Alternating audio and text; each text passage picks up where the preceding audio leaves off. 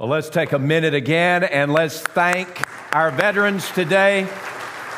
Thank you so much for your sacrifice and service, not only those who have served in the armed forces, but also your families, because they're in the service as well. Thank you for the deployments upon which you have been. Thank you for the blood, sweat, and tears that you have given for the sake of our freedoms. And we are thankful for you. We are grateful for your sacrifice and for your service. Thank you so much to all our veterans. And so we pray that God would bless you as He makes Himself known to you, that you would find the fullness of life in His embrace. So thank you again to our veterans. If you have your Bibles, turn to John chapter 4. This is the last message on three circles. You might say, what's three circles? If you haven't been here before, three circles is a way for us to share the gospel with someone else. It is essential.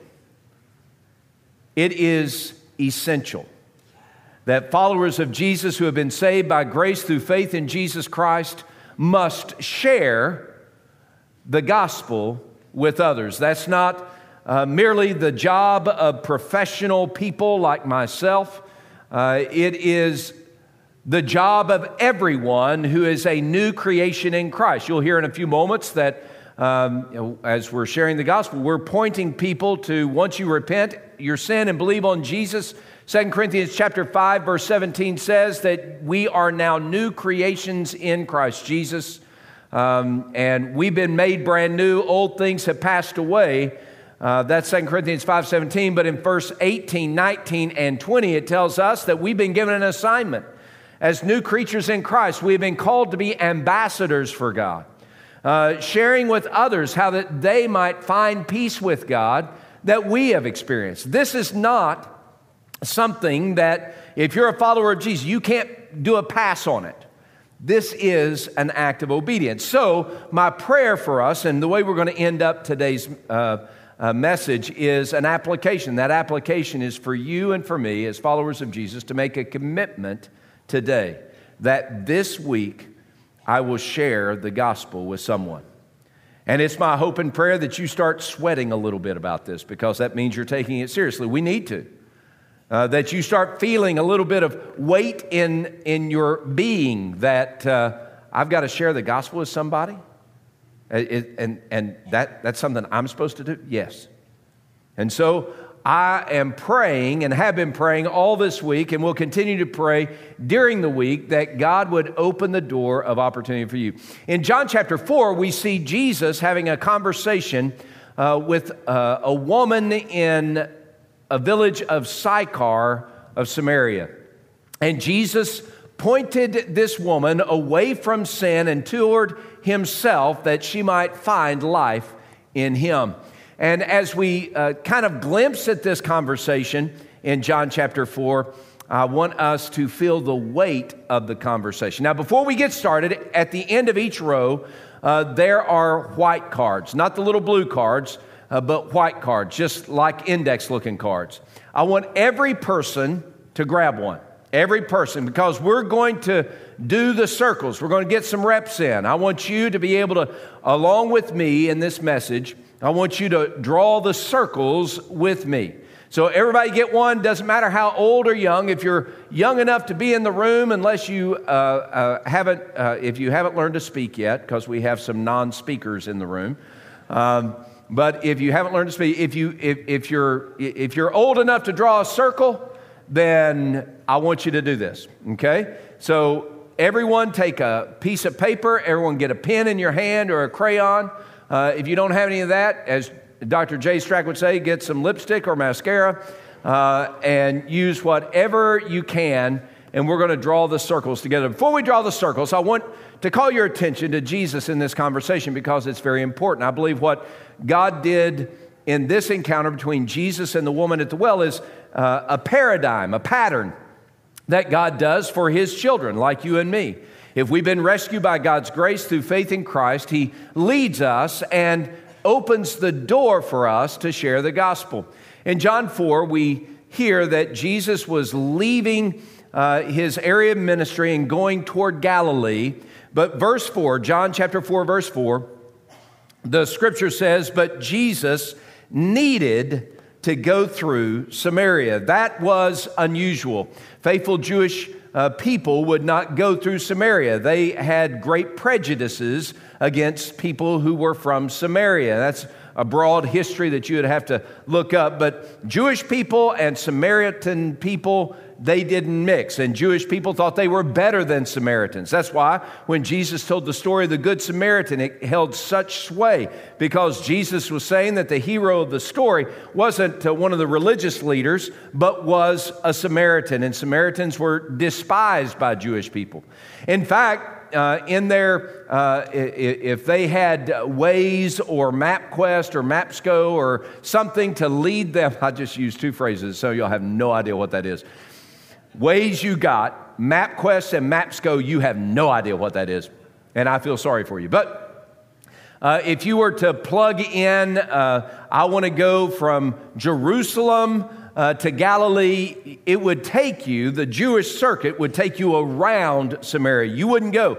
The quickest route from point A to point B, from Judea to Galilee, is through Samaria. But no, if you were a faithful Jewish person, you would skirt around Samaria. You wouldn't even go into the borders of Samaria. So when John chapter 4, verse 4 says that Jesus needed to go through Samaria, that was revolutionary in and of itself. But there's more to it than that. In verse 4, the language that is used is very significant. That term needed, that verb needed in verse 4, needed is what is used in the New King James Version. That verb needed is in the Greek language, the original language. In the Greek language, it's a verb that means throughout the New Testament, God says you've got to do this. It's a divine imperative. And so it wasn't just that Jesus wanted to go through, and it wasn't just that he didn't want to take extra time to skirt around Samaria, and it wasn't just that he was trying to make a revolutionary social statement. Didn't even cross his mind. Here's what he was trying to do. He was obeying God. He was ready to obey God. And I've got to tell you, this week, my prayer is that God would put that kind of compulsion on your heart and mind, and you would need to encounter that person that God puts in your path. And you would be ready to obey. So Jesus goes through Samaria, and we're going to enter into opportunities that God opens for us to encounter people. In our work, in our neighborhood, across the street, He is going to put people in our path. And He's going to say, Eric, you need to talk to this person. And that's my prayer for you as well, that you feel that God is putting on you the weight to share with someone how that they can find life through faith in Christ. Share the gospel.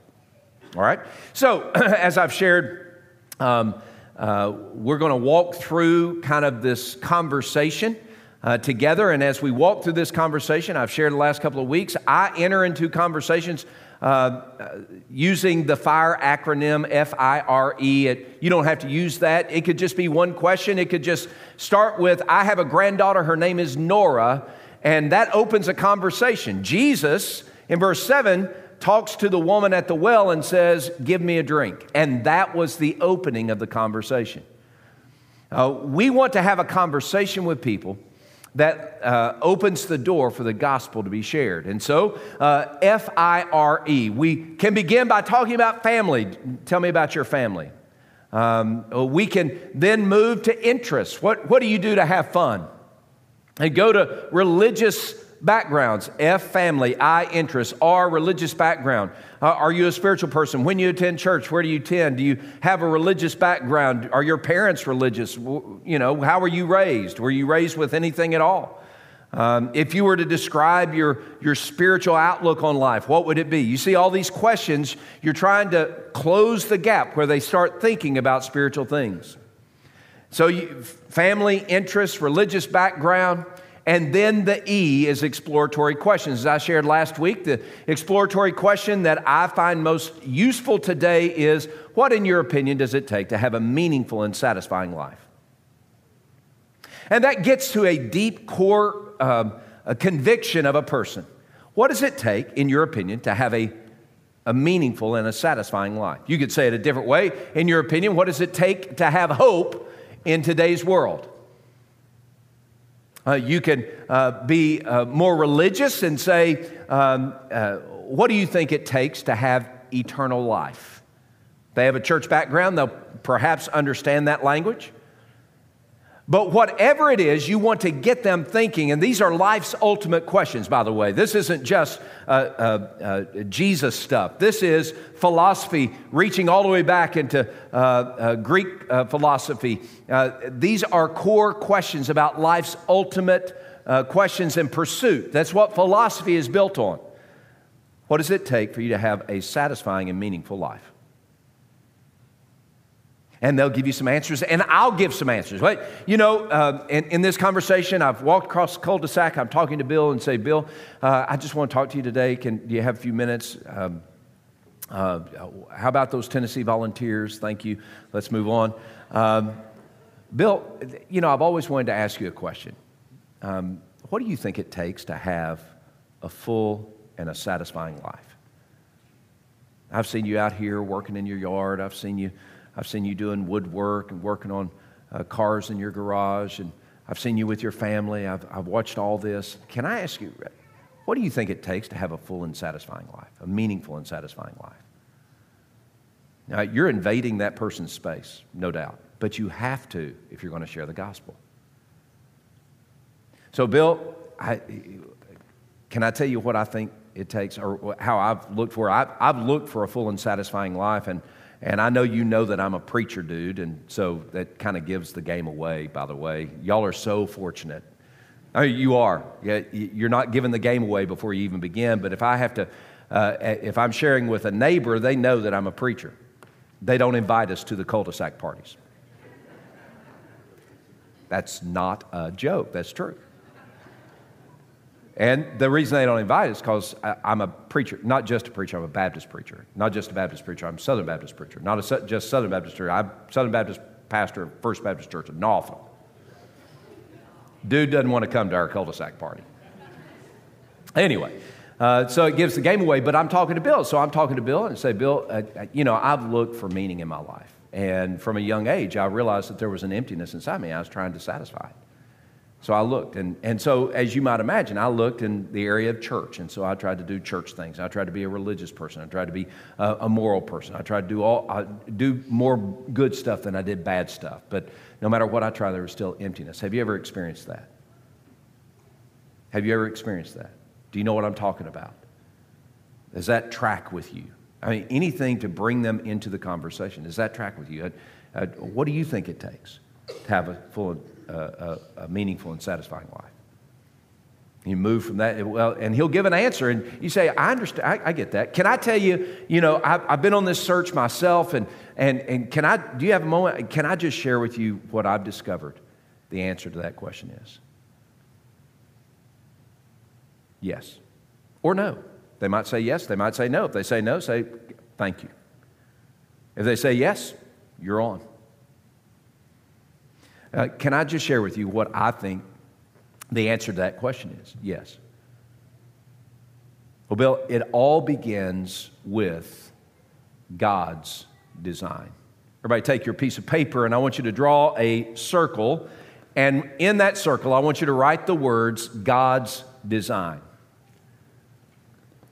The Bible tells us that God made everything. This is Genesis chapter 1. Now, I'm talking to Bill. Bill, you know, I believe the Bible, and the Bible tells us. Now, I'm not talking about evolution, and if you get off on evolution, you're doing it wrong.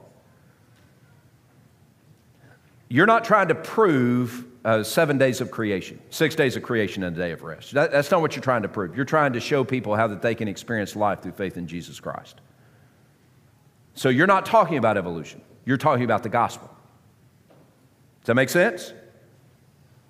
You might not agree with that, but I can promise you, the Bible does not say, I want you to be witnesses of the 7 days of creation. Does it make sense? You might not agree with me, but I'm just telling you. You want to bring your Bible, we'll talk about it. Okay?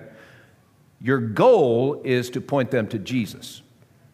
And once you point them to Jesus, then you get, at the end, once they become followers of Jesus, that's discipleship. That's when you work on other stuff, worldview and stuff.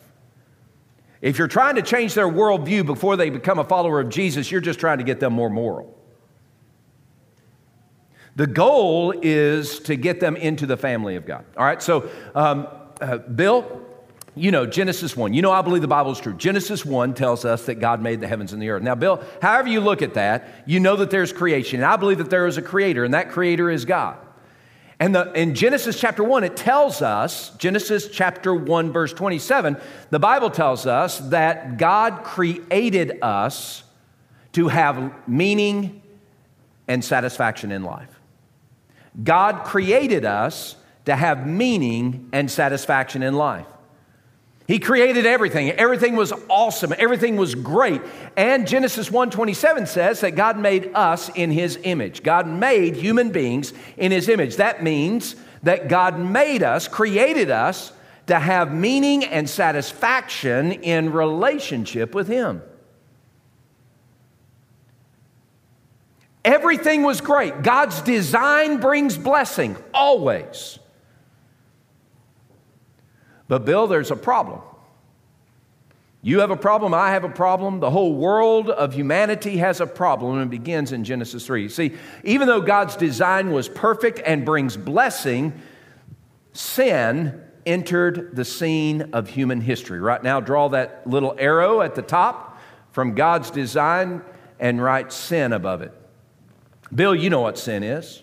I know what sin is. Bill, has there been sin in your life? Yes, there's been sin in my life. Bill, what's a sin that you have done? I know you don't want to tell me. Let me tell you some of the sins that I have done. Bill, Romans 3:23 tells us that all of us have sinned. Every person in human history from the beginning of time to today has sinned. That's Romans 3:23. Romans 6:23 tells us that the penalty of our sin is death. Sin has separated us from God. And that's our problem. Your problem, my problem. The reason I can't find a life of meaning and satisfaction is because my sin has separated me from the source of meaning and satisfaction. That's God. Are y'all tracking with me? Okay, so sin is the problem. Sin, my sin, has led to, draw a second circle, brokenness. Because of my sin, my life is broken. Because of my sin, my life is broken. Because of my sin, my life is broken. You think you can say that? 1, 2, 3. That is such an important truth that you need to share with someone when you're sharing the gospel. And Jesus shared it with the woman at the well of Sychar. He said, hey, call your husband and have him come here. And Jesus knew this woman, and He knew that she had broken, that her life was a mess. And her life was a mess because she had been through 1, 2, 3, 4 husbands. The guy she was living with now wasn't her husband. And her life was a mess. He knew her life was a mess because she was in the middle of the day getting water. She wasn't with the community of ladies that usually came and got water. She came in the middle of the day because she was ostracized from the community because of her choices in life. And again, this isn't judgment on a lady. This is judgment on us all because that's what sin does. Sin breaks us. So when I'm talking to Bill, I want you to know that the Bible says that because of my sin, my life is broken. Because of sin, this whole world is broken, but we can make it personal. It's my life that's broken. Ephesians chapter 2, verse 1 says that I'm dead in my sin and trespass. That because of my sin, I'm dead. There's nothing more broken in life than dead. Because of my sin, I'm broken. And Bill, because of your sin, you're broken. What we try to do is we try to fix it on our own because we feel this deep sense of brokenness. Bill, as I was on this journey of trying to find meaning and satisfaction in life, I realized that there was an emptiness inside of me, and no amount of religious pursuit could satisfy that emptiness. I tried everything that I could to be a better me, but I couldn't get good enough to fill the emptiness that was inside of me. I was trying to fix what was broken in me. And I draw a little squiggly line, with an arrow. I was trying to fix what was broken in me with religion. Or I was trying to fix another squiggly line, what was broken in me with being good. The woman at the well of Sychar, she was trying to fix what was broken in her by chasing after the feel-good of new relationships.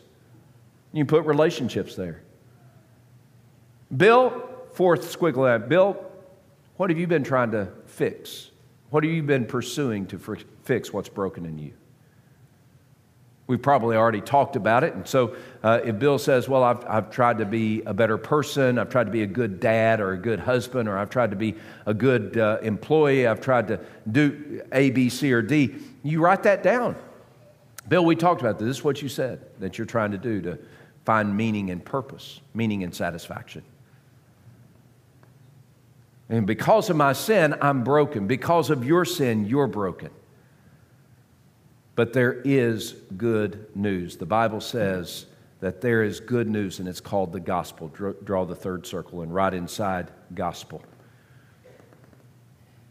The Bible tells us that God sent Jesus to fix what's broken in us. The Bible tells us that God sent Jesus to fix what's broken in us. Because of my sin, my life is broken. The Bible tells us that God sent Jesus to fix what's broken in us. John chapter 3, verse 16. Do y'all know this one? I know I'm throwing a lot of Bible verses at you, but I want you to, y'all know this one? You don't even have to memorize this one. This one's already in you. For God so loved the world that he gave his only begotten Son, that whosoever believes in him should not perish but have everlasting life. God sent Jesus to fix what's broken in us. Bill, I want you to see what John 3:16 is telling us. That God loved the world. Who's in the world, Bill? Everyone's in the world. Are you in the world? Yes, I'm in the world. The Bible says that God loved you so much. What did he do? He gave his one and only Son, Jesus. Jesus is the hero of our story. And what did Jesus come to do? That if we would believe on him, we would not perish, but we would have everlasting life. Bill, you know what everlasting life means? It means a life of meaning and satisfaction. The Bible tells us, Bill, that we can have a life of meaning and satisfaction, not by fixing our brokenness on our own, but by rather looking to Jesus.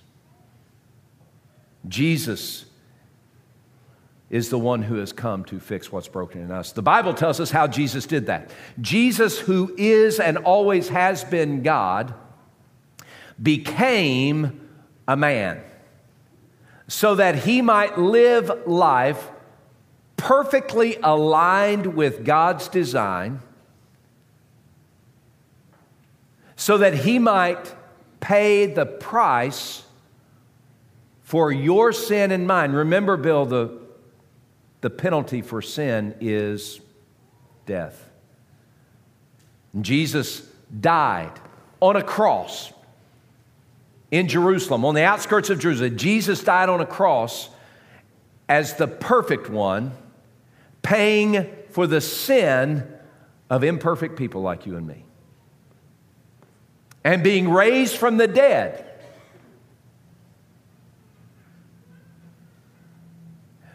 You and I are sinners, Bill. We can't fix what's broken in us, but God sent Jesus to fix what sin has broken so that we might have a life of satisfaction and meaning, eternal life. But before we can take hold of this gift of life that Jesus offers, we must do the arrow, repent, and believe. Everybody say, repent and believe. Before we can receive this gift of life, we must repent and believe. We must repent our sin, and we must believe on Jesus.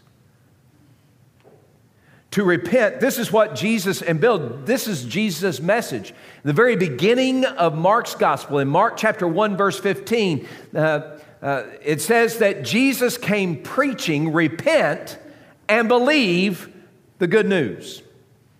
This is what we have to do to receive this gift of life, a life of meaning and purpose.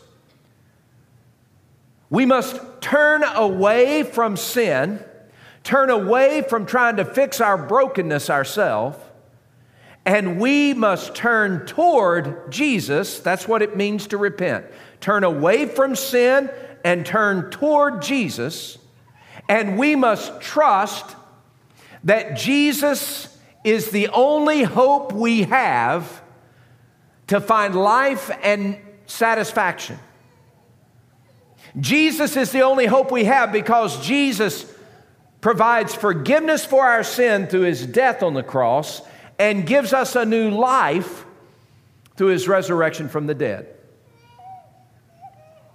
We've already heard John 3:16, whoever believes on Jesus should not perish but have everlasting life. Romans 10:9 says, if we confess with our mouth that Jesus is Lord and believe in our heart God raised Him from the dead, we can be saved, we can be rescued. But in order to receive a life of meaning and satisfaction, we've got to repent, turn away from sin, and trust Jesus. Believe that Jesus is our only hope to have a life of meaning and satisfaction, because only Jesus can build a bridge between us and God.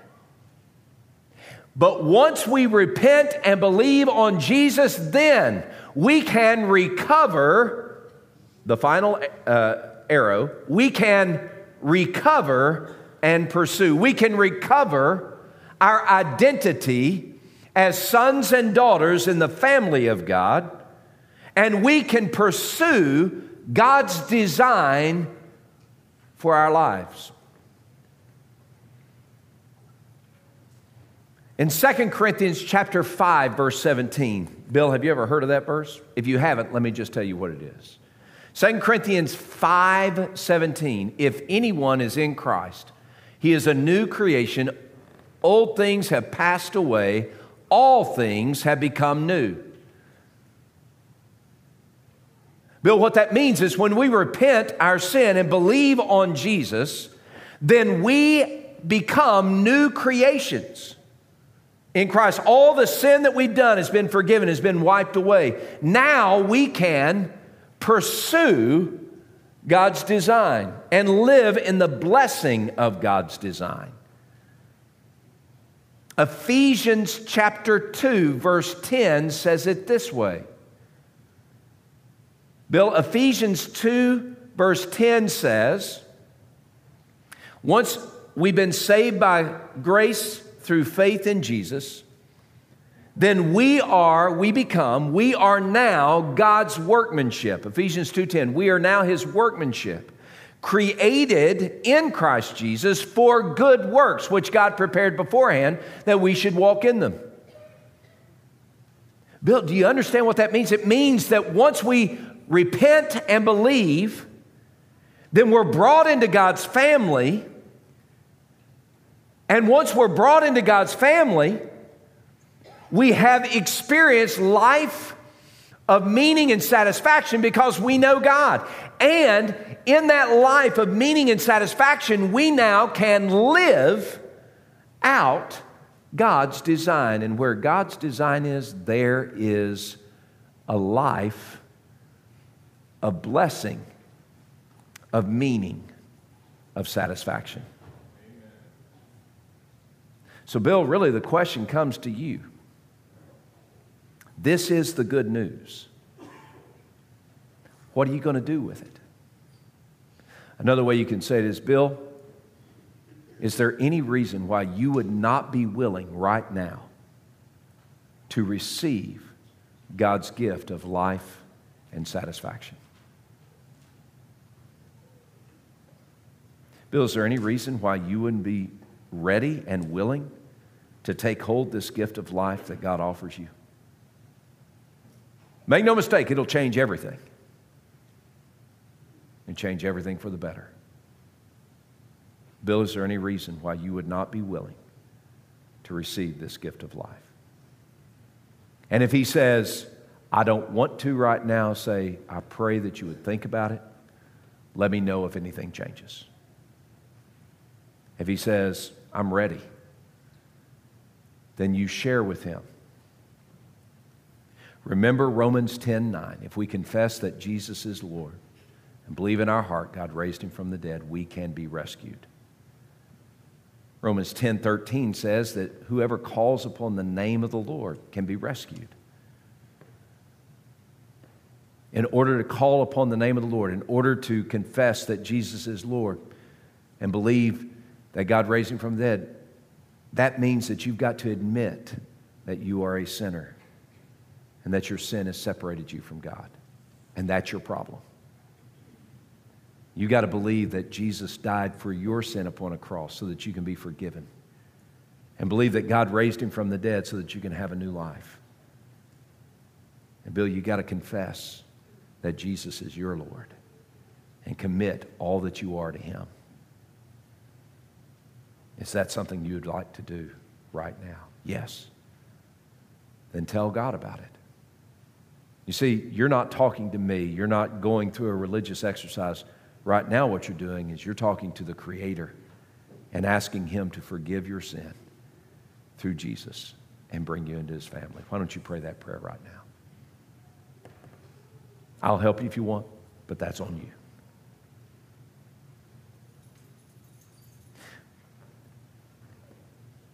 Three circles. That's it. It took me about 30 minutes to do that. Let's watch David Frost do it in 2.5. You see, the world around us is filled with a lot of hurt. There's a lot of sadness and grief that involves it. We experience this a lot of times when we lose loved ones or when our good friends upset us or something happens to them or their families. We feel hurt and pain. But that's not initially how God had designed everything to be. You see, originally, as God created the world existed perfectly within God's design. And in God's design, everything was good and it was perfect. Everything was created as he has intended, and there was no hurt, there was no pain. It was us living in relationship with God. But soon after God had created the world in his perfect design, this thing called sin entered the picture. You see, and this sin separates us from our God. Sin separates us from God, and it is what allows us to experience brokenness. You see, because with sin, we no longer are in that relationship with God as God had designed it. We're no longer existing in his perfectness anymore. And because of that, we do feel pain, we do feel hurt, we do feel brokenness. And a lot of times we try to fix that on our own. We try to find things to, make us feel good inside. And sometimes you find that through the money in your jobs. You find that through relationships you have with others. You find it maybe through the sports teams or your passions or even sometimes the church. We use all of these things as ways to fulfill the brokenness of our hearts, to restore us. But the reality is none of that will fully remedy our hearts. We need something more than that. And God understood that, you see. So God had a plan for our brokenness. And that's called the gospel. You see, and in the gospel, we see that God sends his only son, Jesus Christ, to come in the form of a man who is both fully God and fully man, and to live a life that never once experienced sin. And through that life, he died on the cross and raised 3 days later, paying the price for our sin. And in that moment, the gospel was fulfilled. And what that allows for us is that we can hear this gospel, but not only do we hear it, we must repent and believe in it. You see, to repent is to turn from our sin and to believe fully in the gospel, to believe in Jesus Christ and the work he has done for us. And when we repent and believe in Jesus, and we have placed our full trust in him, what we find is that we are restored to God. Not only are we restored to God, but then we can pursue that original design he had for us. And as we pursue it, we are now children of God again, existing perfectly within his design. You see, God wants to live in relationship with us, but we must believe in the gospel and turn to him.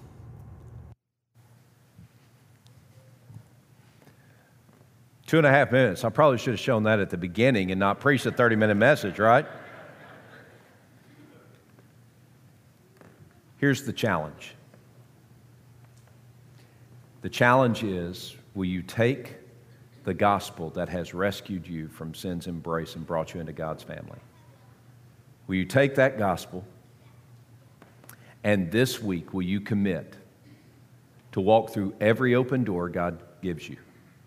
Will you commit to share the gospel with others?